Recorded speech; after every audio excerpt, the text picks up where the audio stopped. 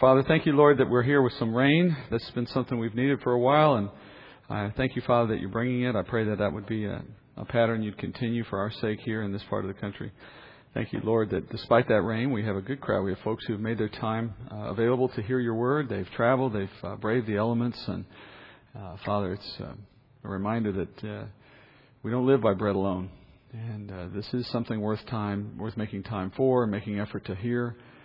We don't always know why, not even in the moment as we hear it, Father, but we can trust that as we concern ourselves with things that were provided for our spiritual benefit, that there will be that benefit in the timing that you provide. And we can trust that and we can depend on that. So it's all the more important, Father, that we give ourselves over to it. We also ask, Father, that what you've been teaching us through this book and what will come in the weeks to follow would lead us somewhere, Father, somewhere that's going to benefit not only ourselves in eternity, Father, but give us a chance to pass on that blessing to others. Begin to prepare our hearts even now for what that work may be. Perhaps we won't know it for some time yet to come, but we have to trust, Lord, that if we've been brought here, it's for a purpose, and as we study, it's for a purpose, and as we learn, it's for a purpose. And that purpose, Father, extends outside ourselves. So I ask, Lord, that you give us a heart to concern ourselves a little with what comes next, so that we would be that much better a student now. We ask these things, Lord, in Jesus' name. Amen. As we begin into chapter 5, let's remember John wrote this gospel with purposes in mind. Because the earlier gospels existed, it's an attempt to focus on aspects of his ministry and amplify on those. And tonight there are two of his purposes squarely in view in what we'll find in chapter 5. The first of those is John exploring the deity of God residing in human form. That is, the incarnation. Jesus lowered himself to become a man. He took the form of man. But in doing so, he became a servant of the Father whom he is one with. So how does God serve himself? How can one part of God be a servant to another part of God? That's the question that comes up in chapter 5. This unique relationship that resulted from Jesus' incarnation becomes a model for our own relationship to the Father. The second point of John's Gospel in chapter 5 is highlighting the way Jesus is constantly contending with religious authorities. Because why would men who supposedly represent the Father have concerns with the Son of the Father? Wouldn't we expect that any man who's appointed to teach Israel about God would be the very first to embrace the very God that they have supposedly studied in the Scriptures? But in this chapter, Jesus and the Pharisees are going to go into conflict, and they conflict over certain rules of life that the religious leaders impose, but Jesus, it would seem, takes delight in ignoring. And the question then arises, why are these conflicts happening? What does it say about Jesus? And what does it say about these men? So the first part of chapter 5 tonight describes a miraculous healing, a moment when Jesus heals. But that's not really the focus of the chapter. It sets up the conflict that follows, and then that leads to the focus of John chapter 5. So the second part of the chapter revolves around the leaders' challenge to Jesus for what he does and what he says. Let's begin with chapter 5, verses 1 through 9. It starts this way. After these things, there was a feast of the Jews, and Jesus went up to Jerusalem. Now there is in Jerusalem, by the sheep gate, a pool, which is called in Hebrew Bethesda, having 5 porticos. In these lay a multitude of those who were sick, blind, lame, and withered, waiting for the moving of the waters. For an angel of the Lord went down at certain seasons into the pool and stirred up the water. Whoever then first, after the stirring up of the water, stepped in, was made well from whatever disease with which he was afflicted. A man was there who had been ill for 38 years. When Jesus saw him lying there and knew that he had already been a long time in that condition, he said to him, "Do you wish to get well?" The sick man answered him, "Sir, I have no man to put me into the pool when the water is stirred up, but while I am coming, another steps down before me." Jesus said to him, "Get up, pick up your pallet, and walk."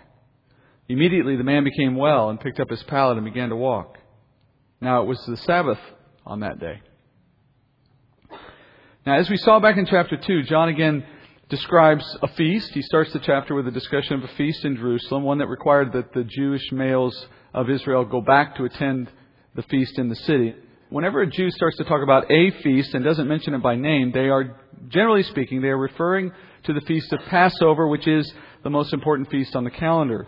Like today, we might say the holidays. Even though there are holidays throughout the year, You just say that and people know automatically you're talking about Christmas and New Year's because it's prominent. This would be the second time so far in John's Gospel that we see Jesus traveling down to Jerusalem during his earthly ministry. That would set the events of this chapter to be about a year after the events of chapter 4, which shows you how much John is skipping to get to the things of interest in his Gospel. That also puts Jesus about halfway through his earthly ministry at this point. And going back to Jerusalem would also mean he's going to run into the Jewish religious leaders again, which is the whole central focus of this chapter. John sets up the conflict that's coming with a story of a man getting healed at a pool, as you see, a pool called Bethesda. It's located by the Sheep Gate, which, if you go back to Nehemiah, you find out the Sheep Gate is located on the northern part of the city wall. The name of the pool, Bethesda, it probably means house of mercy. A pool in current-day Israel has been excavated at about this point, and they call it the St. Anne Pool today. Probably the same place. Interestingly, John says this pool has 5 porticos, and that's where these lame people hang out. There's really not much reason to mention that there's 5. It's not necessarily significant, except the number 5 means grace in Scripture. Around the pool, as I said, you have these sick people. Why do they come to this pool for healing? Well, in verses 3 and 4, we're told that people gather around the water because they believe that the angel of the Lord stirs up these waters from time to time. And when the water starts to move, it's pandemonium. All of the lame and sick and withered and everyone just suddenly clamor over one another, climbing over one another, trying to be the first to get in the water. And the first one who gets into the water, apparently, is going to be healed. And so they lay there for hours and hours, day upon day, staring at the water, wondering if it's moved. Now, as you consider that explanation for a moment, doesn't it sound curious and maybe even a bit suspect? Only one person receives the benefit of the Lord's mercy, no matter how many are present around the pool. It's like God's dispensing His mercy on a lottery system. And it's as if He only has a limited supply of it to go around. It's very capricious. Why would He ever dispense His mercy and grace in such a capricious way? And inevitably, He's going to frustrate all the rest of them. That doesn't sound like the God we know. And then secondly, this process, it requires a measure of human effort. It requires a degree of human works in order to benefit from the mercy. I mean, to be healed, you had to be the one who had enough strength to beat off all the other sick people and get in the water first. Only if you had enough physical capacity to make it into the water were you going to receive any of the, quote, mercy that was coming. The ones who were in the worst condition, the ones who needed it the most, arguably, would be the ones who would be least likely to get it. That scenario doesn't sound like God either, does it? That God only supplies His mercy to those who have enough strength to contribute something to the process? It's the old adage, God helps those who help themselves, which not only is that not in the Bible, that is unbiblical. That is the opposite of what the Bible says. God helps those who cannot help themselves and go to Him for their help. The world's busy thinking they can help themselves, which is why they never find the mercy of God in Christ, right? So that doesn't fit. Finally, the account says the healing happens because, quote, the angel of the Lord stirs the waters. But the angel of the Lord, friends, is always the second person of the Godhead. Jesus, pre-incarnate in the Old Testament. Yet for the past 30 years, Jesus has lived only in human form on the earth. So He could not have been at work as the angel of the Lord, now that He's incarnate, stirring waters from time to time. Unless He physically went there and stirred it with His physical hand. That's the only way He could do it under these conditions, as He has now become incarnate. Nevertheless, we're told desperate people have continued watching the water over the last 30 years, which suggests they're reacting to something, but they're not reacting to the angel of the Lord, despite what they're told. The unavoidable conclusion to all of these details is this pool and the healing story that goes with it is not true. It's a false story. It's a myth. The Lord never stirred the water. The pool never produced any healing. The myth had taken hold, and people had repeated it, and the desperately ill had chosen to believe in it. They had assembled hoping that their superstition would prove to be true. And perhaps when the wind moved the water, or an insect fell in the water, or because some guy in the corner says, hey, it moved, and everyone just gets up and runs, the whole thing has a life of its own, but there's no truth behind it. And perhaps once in a while someone even claimed to have been healed, but who could really know? So the story of God healing through the pool is not true, though the idea of such a thing held power over these people. Friends, that still happens today. There's nothing unique about this, right? It's a unique pool in a unique place at a certain time. But con artists continue to work in the church and outside the church today, just as they did then, promising miracles of healing. And typically they have some kind of arbitrary test associated with this healing process. And interestingly, it often surrounds money and giving. And all of that nonsense, like any other religious superstition, just serves to prove that men are always seeking substitutes for a real and true abiding relationship with God. We have weeping statues of Mary. We have grilled cheese sandwiches that look like Jesus. We have paintings that blood comes out of. All of this nonsense is crafted, whether entirely fictitious or whether supported by demonic activity. Whichever way, it's all intended to substitute superstition and myth for the truth of a relationship found through God's Word in Christ. So that begs a big question now at this point in the story. Why did John include this explanation in the account if it wasn't a true story?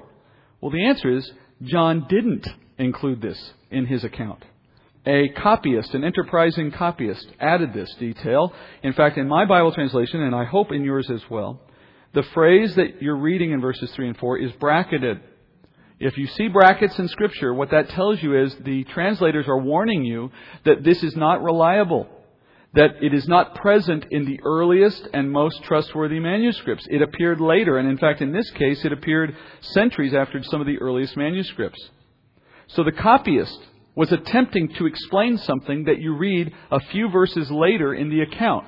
You notice back in the text I read, there's a point at which the man, in talking to Jesus, is asked by Jesus if you want to be healed. And his response is, I can't get into the water fast enough. Now, if you had not had the earlier part of that explanation in the text, you wouldn't necessarily understand what was he talking about. The copyist picked up on that. And so the copyist thought it'd be helpful if you and I had a little commentary earlier in the text to explain it. But what the copyist didn't do very well is explain that it was a myth. And that the man was thinking about it, yet it was not true what he was thinking. That part is sort of overlooked, and I think it's caused some people concern because they wonder about a God that heals under these kinds of circumstances. But remember, there are things in the Bible that are descriptive, not prescriptive. The Bible can tell you about things without necessarily meaning that what you're hearing is true. There's a time in the Gospels where the Pharisees said, as I quoted last week, that no prophet ever comes out of the Galilee. They said that, yes, but that's not a true statement on their part. Jonah was from the Galilee. So there are people who come out of the Galilee who are prophets. They just lied when they said it, but it's recorded as a statement. Here's another example of something being recorded, though not true. Back to the story. Jesus asked the crippled man, do you want to be healed? The man responds, I haven't been able to get healed yet because I can't make it happen. Someone always beats me to it. And he's been waiting to do this for some period of time. At least he's been in the state for 38 years. Maybe he's been at the pool for most of that time. It's an epitome of hopelessness. His own crippled nature is a barrier, he thinks, to gaining the healing that he wants. It's a catch-22. And it's also an example of the deception of powerless religion. It leaves you hopeless. Because of its element of works, you'll never have assurance and you'll never have confidence. I'm sure his friends or the religious leaders of his day would simply have told him, well, you weren't worthy of God's mercy. If you were worthy, you'd have been able to get there in time. God would have made it happen for you. You can't pass the test, in other words. And now here he is with Jesus, who is prepared to extend God's mercy to this man. I want you to take note, this man never specifically asked for healing. Jesus asked if he wanted to be healed, but he didn't say yes. Now, he implies that he's looking for it, obviously, because he says, I've been trying. But his answer speaks from a personal perspective. I'm working at it. I haven't managed it yet. He never actually thinks to ask Jesus to heal him because there's no indication that Jesus can. There's nothing about Jesus' identity or his question that would have ever made the man aware of who he was or why he should think Jesus could solve his problem. As far as this man's concerned, Jesus is just interviewing him. Nevertheless, at that, Jesus tells the man, get up. Now, this man is crippled. Right? He's unable to walk. So Jesus' words indicate that the healing has happened. We don't hear of it any other way. We have to see it by the fact that he tells this man to get up. Not only, though, has this man been able to now walk again, but after 38 years of not being able to walk, you'd have to imagine the muscles have atrophied. There's no strength in his lower body. So God gives all of that back. He can stand now with strength. And then after doing that, Jesus says, pick up your pallet or mat, the thing he was lying on the ground all that time. Pick it up, take it with you, walk away. And he does it. This account is such a strong contrast with the myth.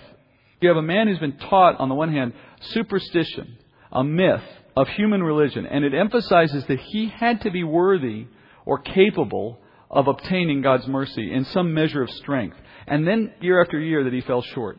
And with that came discouragement and hopelessness. You can imagine what must be in his mind after so long, and yet he's still there trying. That's always the recipe, by the way, when men invent their own ways to God. There's always these same elements. It's always lies that begin with the mystery of supernatural power, a little sprinkling in of something magical. Like this case, the water is going to stir. There's something mystical in it so that we can see something beyond ourselves involved. But then at the core of it, it is still all about us and our strength. It always comes back to human achievement to please God. False religion lives on that concept. And when that system inevitably fails, as it will, then we're set up to blame ourselves for not doing enough to please God. The fall guy is always the individual themselves, which is where the guilt comes in, which is where the burden comes from, which is why we'll never feel free under a man-made system of religion that focuses on works, as they all do. But the living God does not work that way. Man's ways are not God's ways. God's ways are not man's ways. The living God does not dispense His grace according to human rules, much less by our works of earning anything. He brings grace, which is by definition without a catch. And when the Lord decides to bring healing, that outcome doesn't rest on human abilities. What's so ironic in all this is the angel of the Lord did visit the pool that day, in the sense here of Jesus incarnate. Even though He had the power to part the waters, He didn't even touch them. He couldn't care less about the waters. Certainly wasn't going to feed the myth. And He wasn't going to need parlor tricks to accomplish His healing. He just looked at the guy, and by the word of God, he was healed. So by the word of God, a healing took place. And it came to the least powerful member of this crowd. The one who after 38 years had never been in first place because he was so weak. And it came to a man who didn't even ask for it. In fact, Jesus didn't even wait for the man to respond to the question, not in the full sense. That's the difference, friends, between dead, powerless religion that's focused on man-centered works of achievement versus the grace of God, which comes by a matter of God's movement in the life of those who are unable to do anything for themselves and for the most part are oblivious that it's coming. Men look to their works to please God, and yet God is pleased when we hear and believe in His Word.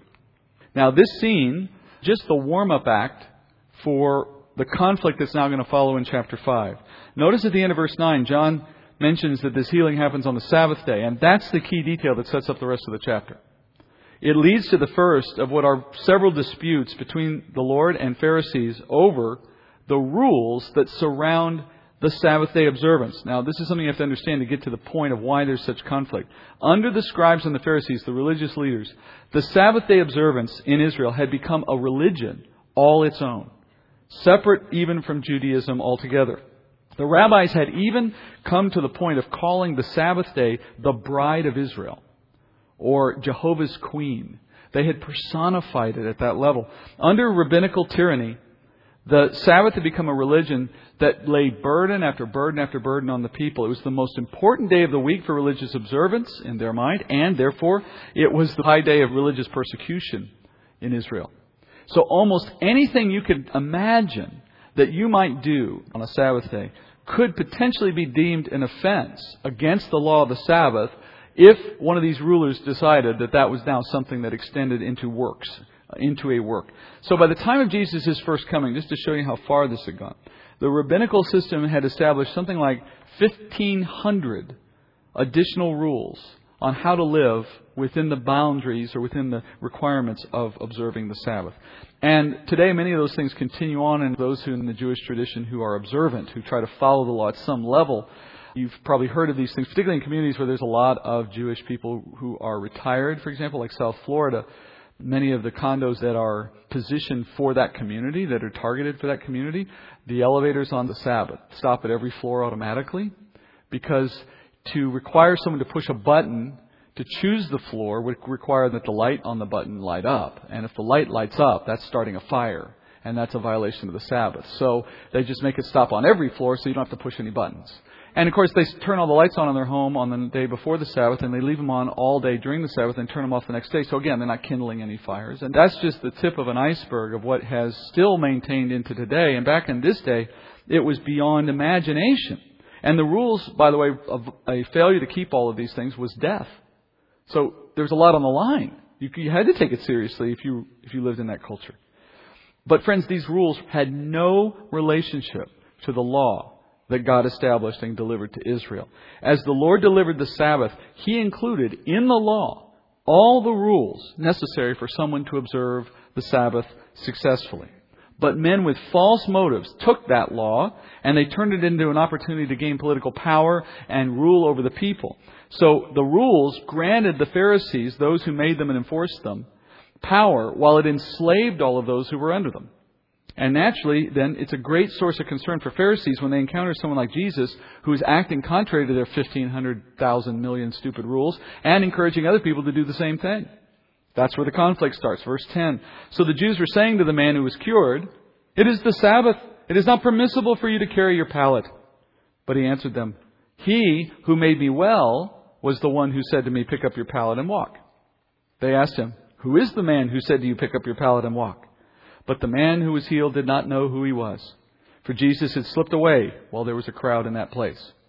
Afterward, Jesus found him in the temple and said to him, "Behold, you have become well. Do not sin anymore, so that nothing worse happens to you." The man went away and told the Jews that it was Jesus who had made him well. For this reason, the Jews were persecuting Jesus, because he was doing these things on the Sabbath. The Pharisees, and John just calls them the Jews from now on. The Pharisees took this immediate exception to finding this guy walking around with his pallet. They said, "It's not permissible for you to be walking around carrying a mat." Of course, God had not declared that to be impermissible. God never said you can't do that. It was not permissible according to their little rules. And they portrayed their rules as equal to God's law. And in fact, they taught that if you want to obey God's law, then you have to keep our rules. That's the means to that end. The man says, "Okay, I was just doing what I was told to do by the guy that healed me." The man's saying a lot more here than just explaining how he came to this act. You know, when you tell someone that someone's healed your physical body, what you're implying that that person has greater authority than the ones he's looking at and talking to now. The one who can heal a body merely by the words coming out of his mouth is demonstrating authority as creator. Think of it. How was all brought into being? By the Word of God. It is then, by logic, only the Word of the Creator who could then change that thing that has been made. Not in a supernatural way, in other words. If the Creator then, therefore, tells you to get up and walk with your pallet, you do it no matter how many men you might offend. That's the implication of what he's saying to these guys. It's interesting that Jesus did tell him to pick up his pallet, now that you think about it. He didn't have to say that. He could have just said, "Get up and walk." Conceivably, just telling him to get up and walk would have avoided this whole conflict. But because Jesus said to the guy, "Get up, walk with your pallet," it seems as though Jesus was inviting the confrontation in the first place. This was all designed to produce the confrontation because he wanted it. But interestingly, he slips away before it starts because he has a more important thing to attend to first, that is Jesus. Going back to the Pharisees for a minute, it's also revealing that when they hear the explanation from this guy, they don't seize upon the fact that he's just been healed. There's no, wait a minute. You've just been healed? Forget the Sabbath thing for a minute. How did that happen? No, they cruise right past that. They're only interested in the fact that someone violated their little rules. That's very insightful. It shows you that their focus is on their own interests and maintaining their own political power and not truly on any working of God around them in their midst. Men and women, for that matter, who are serving God will always take a healthy interest in the work of God around them. And these men show no interest in that. At this point in Jesus' ministry, he's performing miracles to establish his authority and to prove his claims and to invite these confrontations so that his identity can be revealed under these circumstances. But notice again, the man that he healed never asked for the healing and still doesn't even know who he is, as we just heard, which would tell us that this man did not have to show faith in Christ as the Messiah in order to receive the healing. There's no evidence he even knows who Jesus is right now. Yet God healed him anyway. This man's been healed to create this opportunity for a conflict so that Jesus can have a conversation in a public way about who he is. Now, having said that, I'm not suggesting this man didn't become a believer. It's just that it didn't happen at the moment he picked up his pallet. It happens in the temple. When Jesus finds the man in the temple, and he's probably there because he's thanking God for the healing, which would be a thing that a man with a godly heart would be doing, he tells the man, "Now that you have become well, do not sin anymore so that nothing worse happens to you." Now that language to us may not sound very revealing, but you need to recognize this is the moment of the man's salvation. Jesus says to him, "Now that you have become well." Now clearly that would suggest the physical healing that's just taken place, right? That would be our logical assumption. But in this case, Jesus follows that by saying, "Do not sin anymore."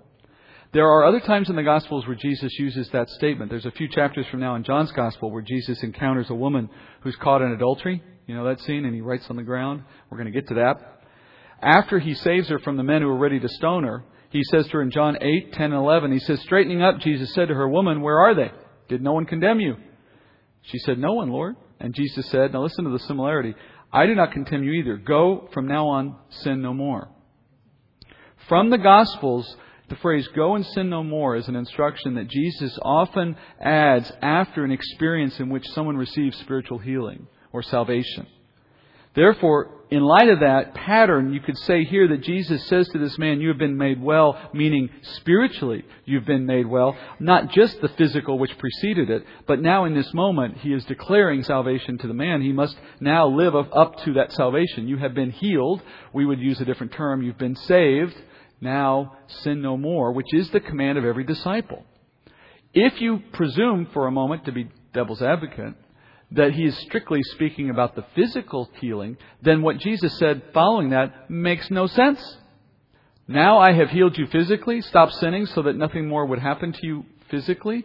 It brings us to a conclusion that is unbiblical. Stop your sinning so that you can heal your physical body. What we're saying instead is, you have been healed. Now live up to that salvation. That's the call of the disciple, to live according to the grace you've received. Then as a result of his words to the man, we're told in verse 15, look, the man goes out proclaiming Jesus. That's exactly what the Samaritan woman did. He's become a disciple.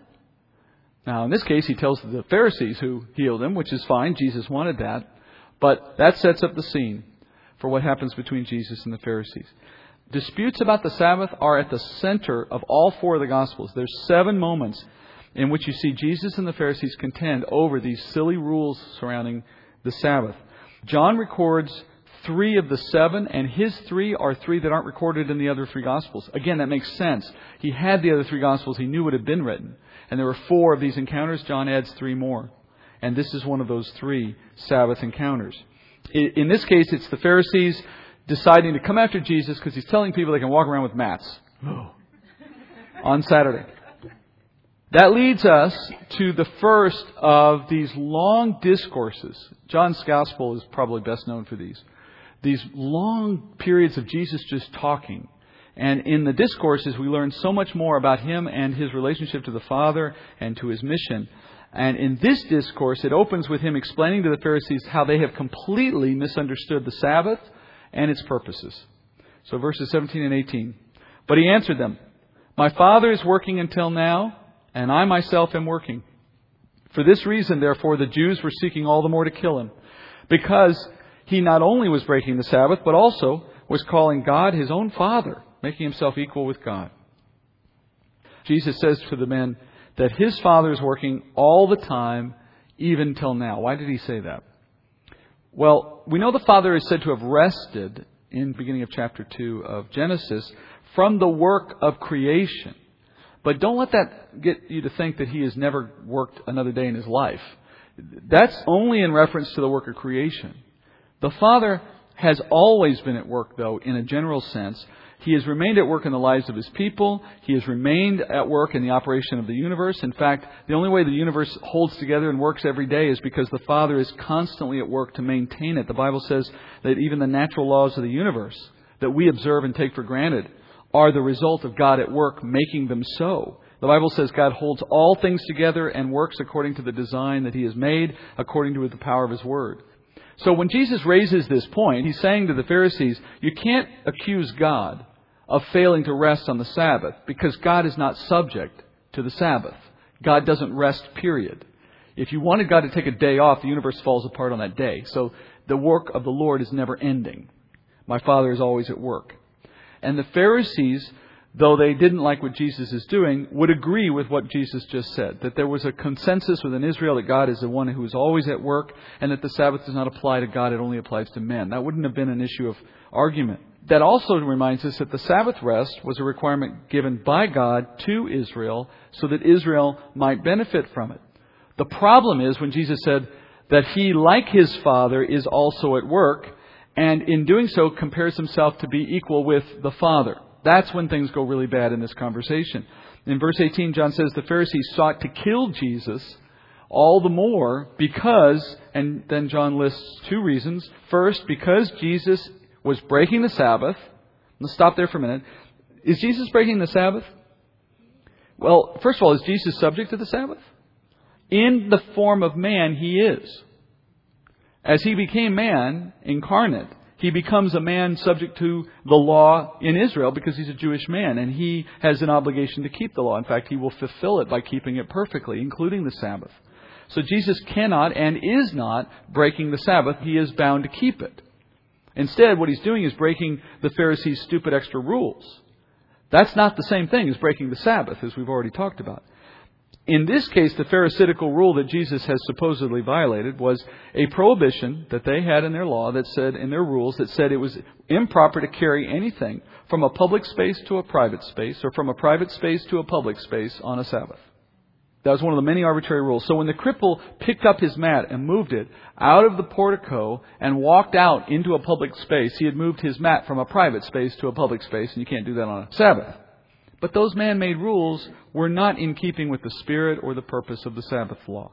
The Sabbath was given to Israel within Israel to ensure a day each week without the need to work for their existence. That's the essence of the Sabbath.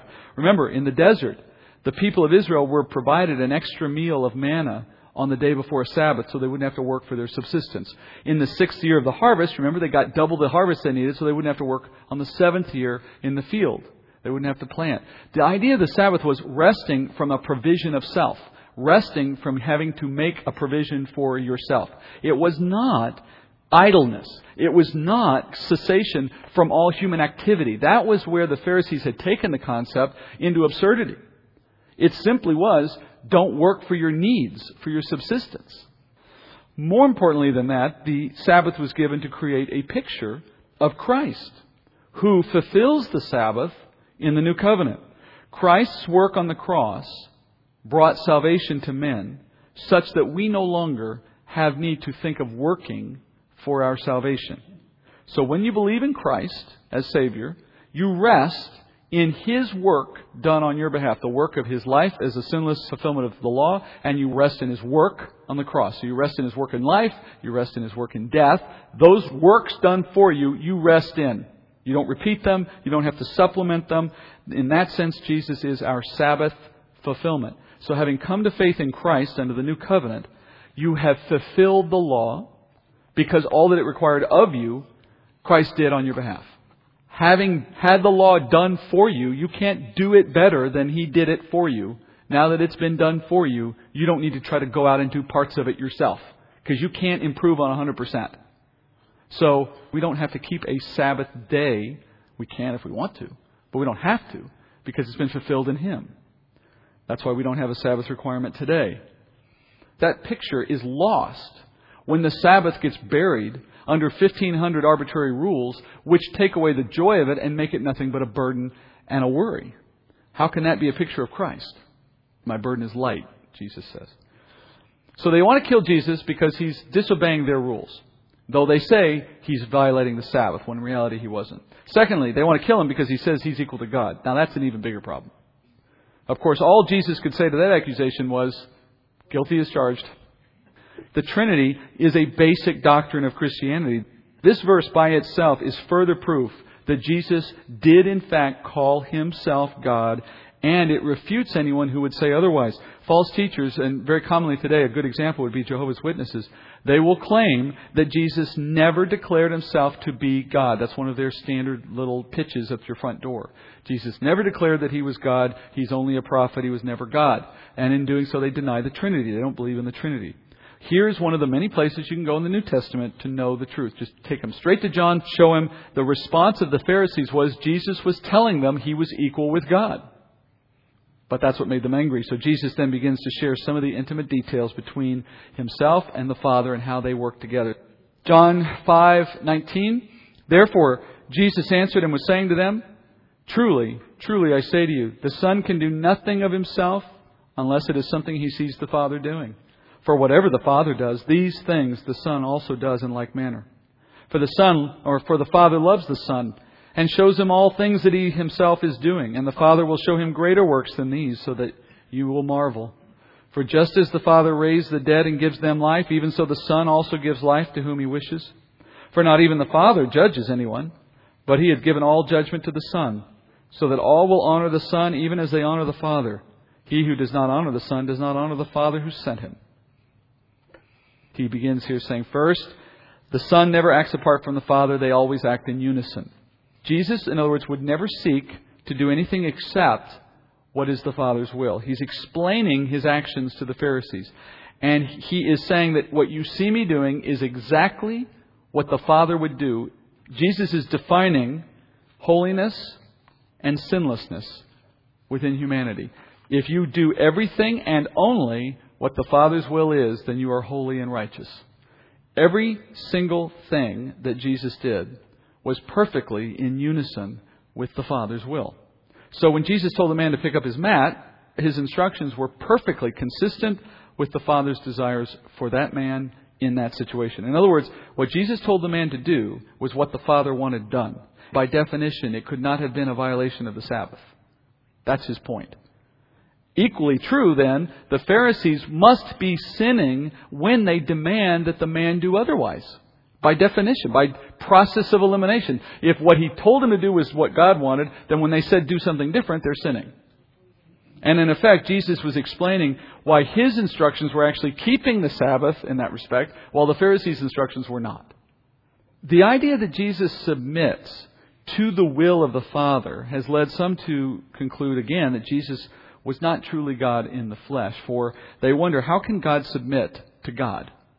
And so they conclude Jesus must have just been a man. He was a prophet, a good man, good teacher, whatever, sent by God, but not actually God. And in coming to this conclusion, they overlook the detail that Jesus emphasizes most clearly here, the fact that He followed the will of the Father perfectly. As Jesus said to the rich young ruler at another point in the Gospels, no one is good but God alone.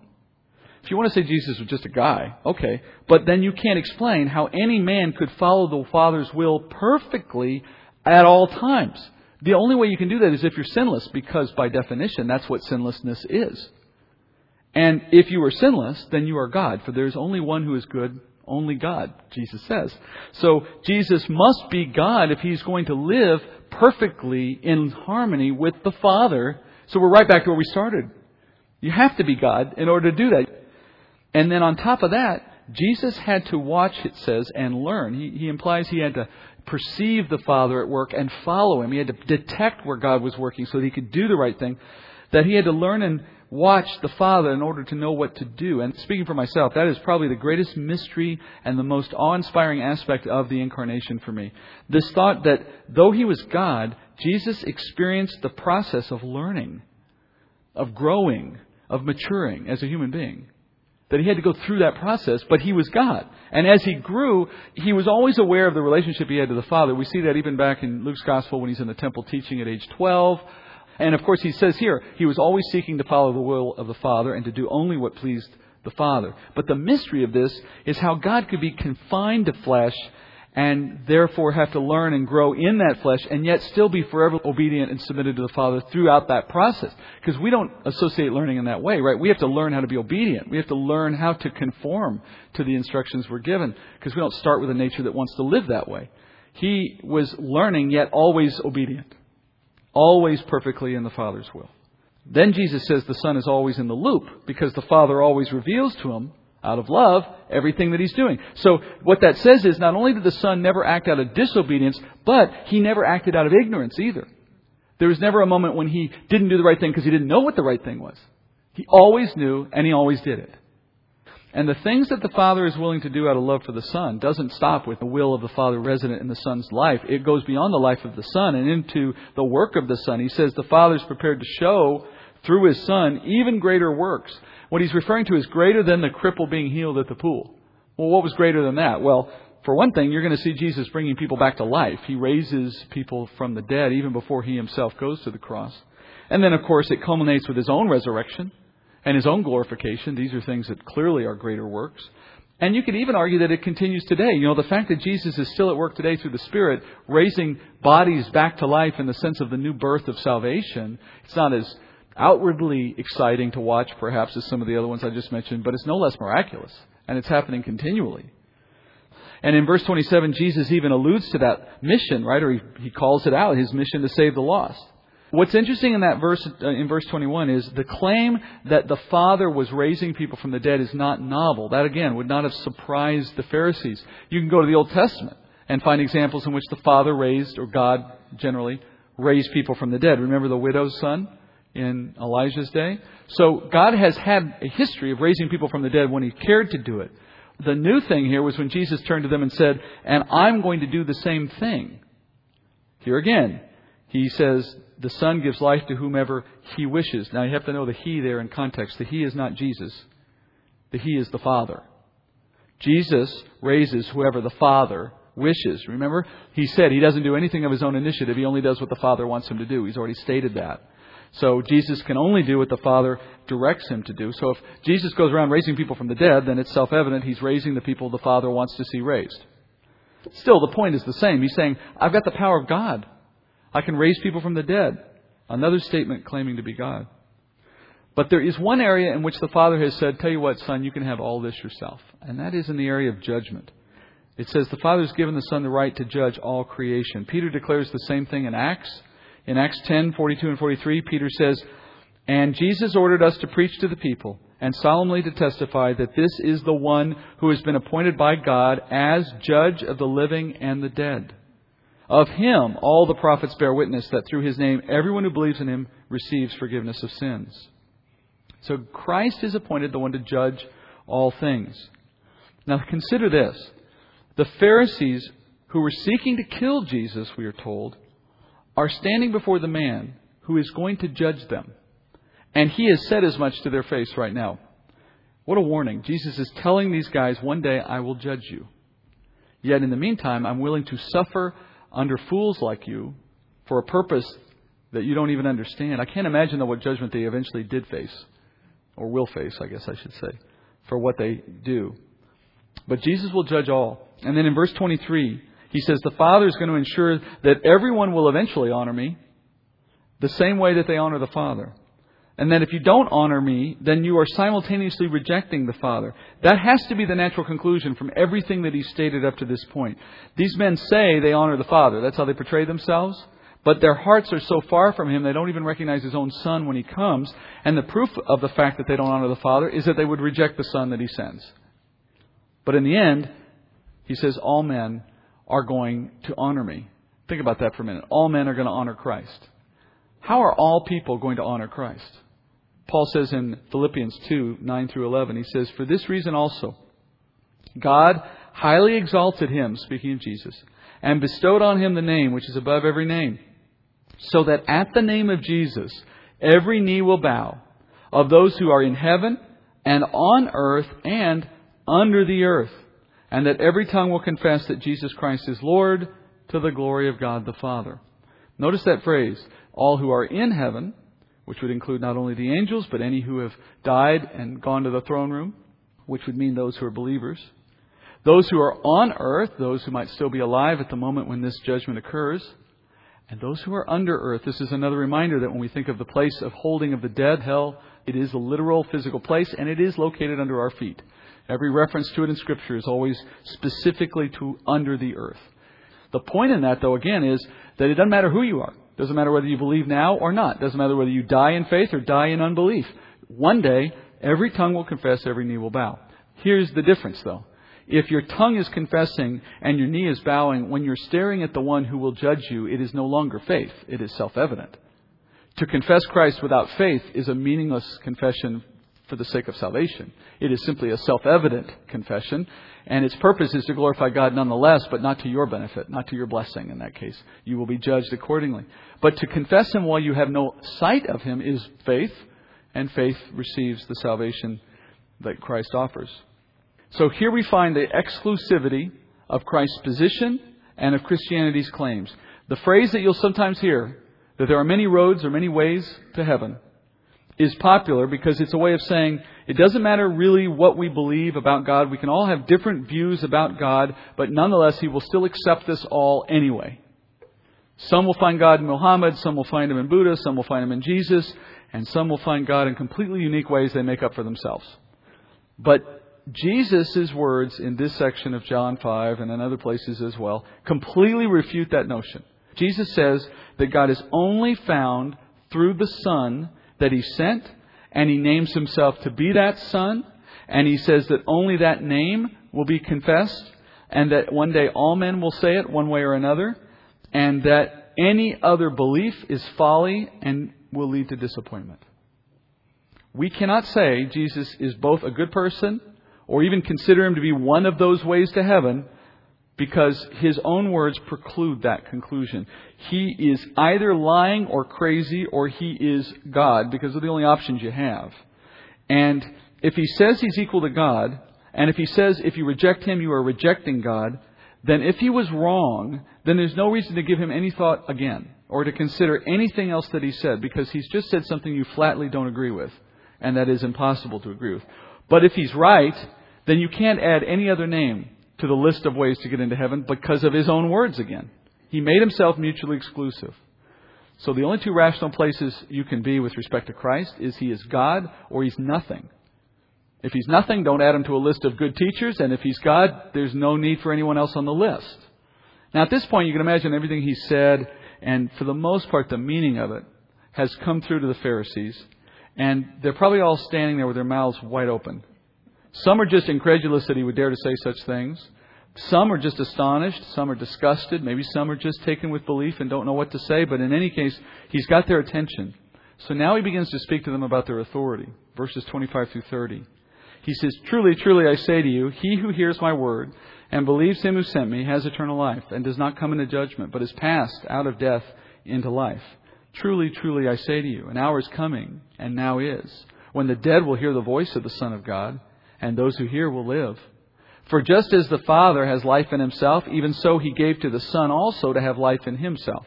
And He gave Him authority to execute judgment, because He is the Son of Man. Do not marvel at this, for an hour is coming in which all who are in the tombs will hear His voice and will come forth.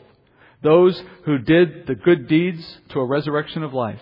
Those who committed the evil deeds to a resurrection of judgment. I can do nothing on my own initiative. As I hear, I judge. And my judgment is just, because I do not seek my own will, but the will of Him who sent me." In verse 24, He says, "Truly I say to you, he who hears my word and believes in me receives this eternal life and passes from death into life." We've seen that motif already in the new birth of Nicodemus. Then He repeats that in verse 25. "Truly, truly I say to you, an hour is coming and now is, when the dead will hear the voice of the Son of God and will live." He's speaking of two things at once in these statements. First, He's speaking to the very truth of the gospel, that those individuals who would hear the truth of who Jesus is, spoken of Him through the prophets or in the Word of God or in repeated through evangelists, have the potential to pass from death to life, spiritually speaking, just as we saw with the new birth of Nicodemus. Secondly, He's speaking to the miracles that He was preparing to work in raising people from the grave in the day that He walked the earth. People like Lazarus, for example, that there would be these miraculous movements of people from dead to life. But of course, lastly and most importantly, He's talking here about giving life to ultimately all men and women who must be resurrected one day. Not only to those who believe, but to all. And He carries out that conversation in two parts. Understand what He's saying about His own power. He's saying the Son's ability to give life is equal to the Father's ability to give life. That the Godhead has a shared power, just as we see in Genesis. In fact, in Genesis chapter 1, remember that one verse where it says, "Then God said, let us make man in our image," speaking in the plural. So even from the beginning, there's this shared responsibility for creation, shared ability to give life. And in that sense, once again, Jesus calls Himself God. Once again, comparing Himself with the Father. But He has also the power to execute judgment. So we will either hear His voice now for the outcome of obtaining eternal life, or if not, you will hear His voice on the judgment day to come, when you are called out of the grave, in that you will receive a new body. By the command of Christ, the dead will be raised. And that means both those who are alive in Christ now by faith and those who did not accept Him as such. Nonetheless, there will be a resurrection, and there will be no chance for anyone to ignore His voice on that day. Like Jesus said to those who asked the crowd to be silenced when they called Him Messiah. And Jesus said, if they do not cry out, the rocks would have to cry out. That there's an inevitable response by the creation to the command of the Word of God, one way or another. Now, from here, the conversation moves into this comparison of, as I said, between two moments of resurrection. In verses 28 and 29, Jesus says that there is a resurrection for everyone in the future. First, those who hear His voice and, it says, did good deeds, are resurrected to life. Now, in your Bible, in my Bible, verse 29, you may see the word deeds there twice. Good deeds, evil deeds. But in the original Greek, the word deeds does not appear at all. John never wrote the word deeds. All right, that's an addition that's been added by the translators to try to explain a little better what he meant. But I think it actually does damage to the text. Jesus here was not saying that good deeds or evil deeds are the determining factor for whether you have eternal life or whether you have judgment. Friends, that would be a works-based gospel. Read the sentence again without the word deeds in it. Jesus says to do the good or to do the evil makes the difference. And you could say to do the good thing or to do the evil thing. And in this context, the good thing is to hear the voice of the Son of Man now and respond to it in a positive way now, that is to believe in the gospel. Remember the story of Mary and Martha, when Jesus says she has chosen the good part by wanting to hear the voice of God. That's the same concept here. She's done the good thing, done the right thing. And in this context, it would be like the cripple man. He was told to get up and walk, take your pallet. He obeyed. He did the good thing in response to the Word of God. Later, when Jesus told him, go and sin no more, he believed and he left joyful and he shared the Word of Jesus. These are the ones that he says will be resurrected to eternal life. We who have believed in the name of the Son of Man will receive new bodies. This is the truth every Christian should know. Our hope in Christ includes a knowledge that death isn't the end of our body. We get a new body. When we have that new body, it will become an eternal one that never dies again. It will never suffer pain in the way that we know today through sickness or other maladies. It will never grow old, never grow weak. It will be a permanent eternal body. And in that body we will live in a kingdom of righteousness and glory with Christ forever. That's what he means by eternal life. Eternal life simply means no thought of death again, for there is no death coming.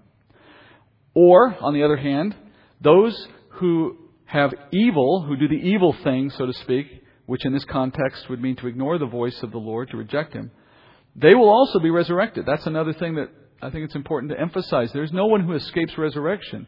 There's no one who ceases to exist. The idea that we are somehow annihilated at death is a false thought. Everyone lives forever. The only question is where. So the unbeliever receives a new body so that they can experience judgment. They're literally called out of the grave by the voice of Christ into a new body on the day of their resurrection to stand before Him in judgment. And the judgment they will face is one for their deeds. Their deeds being evil will result in the second death. It's called a second death because once again they are put into a place of torment in which they will not experience blessing or more specifically any fellowship with the Lord. That eternal death is their payment for the wages of their sin. And that's in the lake of fire. You see these two moments juxtaposed in chapter 20 of Revelation, in just a few verses in each case. This is the moment after the 1,000-year reign of Christ on earth, on either side of the 1,000-year reign of Christ on earth. In verses 4 through 6, you hear of what happens before the kingdom. Verse 4, then I saw thrones, and they sat on them, and judgment was given to them. And I saw the souls of those who had been beheaded because of the testimony of Jesus and because of the Word of God, and those who had not worshipped the beast or his image and had not received the mark on their forehead or on their hand. They came to life, resurrected, and reigned with Christ for 1,000 years. The rest of the dead, referring to the unbelievers, did not come to life until the 1,000 years were completed. This first group, it says, this is the first resurrection. Blessed and holy is the one who has a part in the first resurrection. Over these, the second death has no power, but they will be priests of God and of Christ and will reign with Him for 1,000 years. Then in verses 11 through 14, you hear the second half of the story. What happens to the other group? Verse 11, this is after the 1,000 years. He says, then I saw a great white throne, and Him who sat on it, from whose presence earth and heaven fled away, and no place was found for them. And I saw the dead, the great and the small, standing before the throne. Notice they're standing. That means they're in a body again. They're standing before the throne, and books were opened, and another book was opened, which is the book of life. And the dead were judged from the things which were written in the books, according to their deeds. So the books are the books of deeds. The book singular is the book of life. They're not in the book of life, so they have to be judged by the book of deeds. And their deeds are written. Their deeds are sinful. The wages of sin are death. Verse 13, and the sea gave up the dead which were in it, and death and Hades gave up the dead which were in them, and they were judged, every one of them according to their deeds. Then death and Hades were thrown in the lake of fire. This is the second death, the lake of fire. So all believers are part of the first resurrection. All unbelievers are part of the second. The first leads to the kingdom. The second leads to the lake of fire. There's only two choices.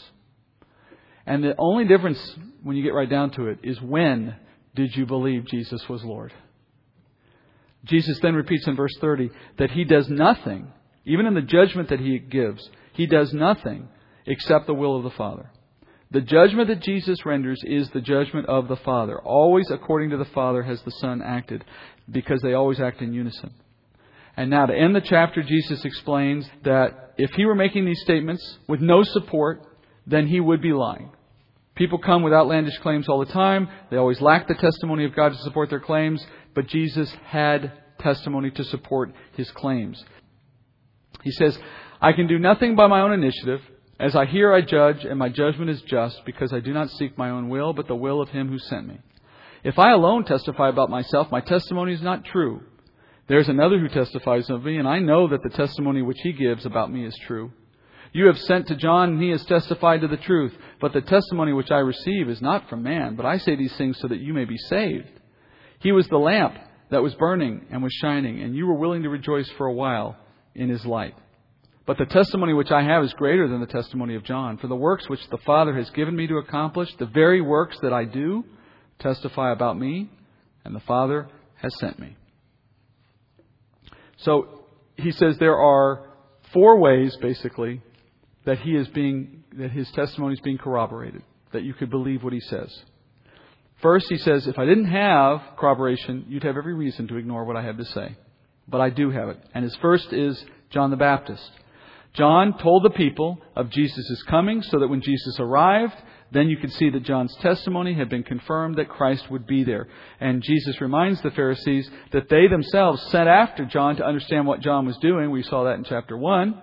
When they inspected John, they found nothing wrong with John. They couldn't condemn him on anything. They couldn't discredit him. And then Jesus shows up just in keeping with what John said would happen, confirming John's testimony was true. But now, Jesus adds at this point, I didn't really need John to testify. I don't need the testimony of a man. Verse 34, he said, the testimony which I receive is not from man, but I say these things so that you may be saved. What he's saying is, Jesus mentions John's testimony not because God needs men to testify to him, but he says, I add these things so that you would be saved. Jesus wanted the disciples, he wanted us, the readers, maybe he even wanted some of the Pharisees, to remember the words of John when he said, here comes the Lamb of God, the one who takes away the sins of the world. He wanted that to be known so that by that testimony some might remember and believe in this moment that Jesus was who he said he was. He says John was this light that burned for a while, which would indicate he's dead now. But that's not his main proof. His greater support comes from his miraculous works. Jesus' works. There is no escaping a miraculous healing or a person being raised from the dead. And it's interesting, again, the Pharisees never cared to inspect the story about the healing of this man. They never looked at that. They skipped past it. Because if you accept that he does miracles, then you have no choice but to accept he has authority in what he says. So if you ignore his miracles, then you can get away with ignoring his authority, or so they would think. Because only the Creator can do such things. So his second testimony was works. He says in verse 37, and the Father who sent me, he has testified of me. You have neither heard his voice at any time, nor seen his form. You do not have his word abiding in you, for you do not believe him whom he sent. You search the Scriptures because you think that in them you have eternal life. It is these that testify about me. And you are unwilling to come to me so that you may have life. I do not receive glory from men, but I know you, that you do not have the love of God in yourselves. I have come in my Father's name, and you do not receive me. If another comes in his own name, you will receive him. How can you believe when you receive glory from one another, and you do not seek the glory that is from the one and only God? Do not think that I will accuse you before the Father. The one who accuses you is Moses, in whom you have set your hope. For if you believed Moses, you would have believed me, for he wrote about me. But if you do not believe his writings, how will you believe my words? The Word of God, the Scriptures, testify to Jesus being who he said he was. He said the Father himself has testified, but though the Father's voice has never been heard and his form has never been seen, nevertheless he has testified about me through his Word. In verse 38, he says, you don't have the Word of God abiding in you. You don't have this testimony. You haven't believed it. You've searched the Scriptures thinking that in the Scriptures you will find eternal life. And the irony is, what you were looking for the whole time was me, and you didn't see me in the Bible. The entire Word of God testifies to Christ. I like to say that if you open your Bible and just pick any page on the Bible and point to it, I'll show you Christ. He's on the page somewhere. He's either there because he's talked about prophetically. He's there because he's there in a picture. He's there because it's talking to his works or to his power or to some other aspect of eschatology. He's on the pages of every part of your Bible. And these men prided themselves on being experts of the Word of God, but they didn't understand any of it when it came to its ultimate purpose, which was driving you to Christ. So they missed the main point. And Jesus says, that's why you don't look at me now with belief. That's why you reject the Father when you reject me. Because though you search the Scriptures in this pious and scrupulous way, your eyes were closed the whole time. Spiritually, you possessed closed eyes. And without hesitation, he labels them as unbelievers who lack the love of God in them. That's a phrase John uses a lot, you may remember in his letters. Those who don't know Him are those who don't have the love of God in them. This is a phrase. Apparently John heard this when Jesus said it and liked it. He said, I'm going to use that again. And used it a lot. These men instead sought for the praises of other men. Here's another nugget you can take with you on distinguishing false man-made religion. False man-made religion is always designed to seek the praises of other people. Through piety, through the works that we do, even down to the robes and the smells and the bells. It's all designed to evoke emotion and response through sight and sound, which is a fleshly appearance, right? God doesn't need the smells and sights. God wants to see us see the heart change. And that mindset is evident in the way these men sought the zealous approval of others for what they did without concern for what God wanted. They would receive a man, Jesus says, as having authority based merely on the name of the man. What he means is they would accept your teaching if you had the right pedigree, if you passed the human tests. Jesus comes along, has no pedigree, has nothing to offer them, and doesn't come from a seat of power. They reject Him, which proves that their hearts were about pride and not love, and they did not know the Lord. To finish this chapter, remember how it began? You had a man healed merely by the Word of God. The cripple started out like the Pharisee, believing in myths, relying on man-made rules, looking for supernatural displays and signs and wonders, trying to save himself by his own power and unable to do any of it. But then Jesus enters by His Word and grants a healing that only God can do. It came by the power of God's Word, testifying to Christ as Messiah. It resulted in the man getting up. But the Pharisees, encountering that same Word, it made no impact. They judged Him and said, the difference is how you respond to the Word of God and its power to change your life. That's the message that John's trying to evoke through this teaching, and Jesus is trying to raise through His admonishment of the Pharisees. Let's go to the Lord in prayer and finish our night. Dear Heavenly Father, thank you, Father, that you remind us that your Word is the most powerful thing in the universe and the only thing that can save us. And forgive us, Father, when we fall back on other things and rely on other things, forgetting that it is only your Word that we need, not just in our own life, but as we minister to others. I thank you, Lord, that we keep that in mind as we go about your work. Keep us safe in the weeks to come, Father, and let us continue in your study according to your will. We thank you in Jesus' name. Amen.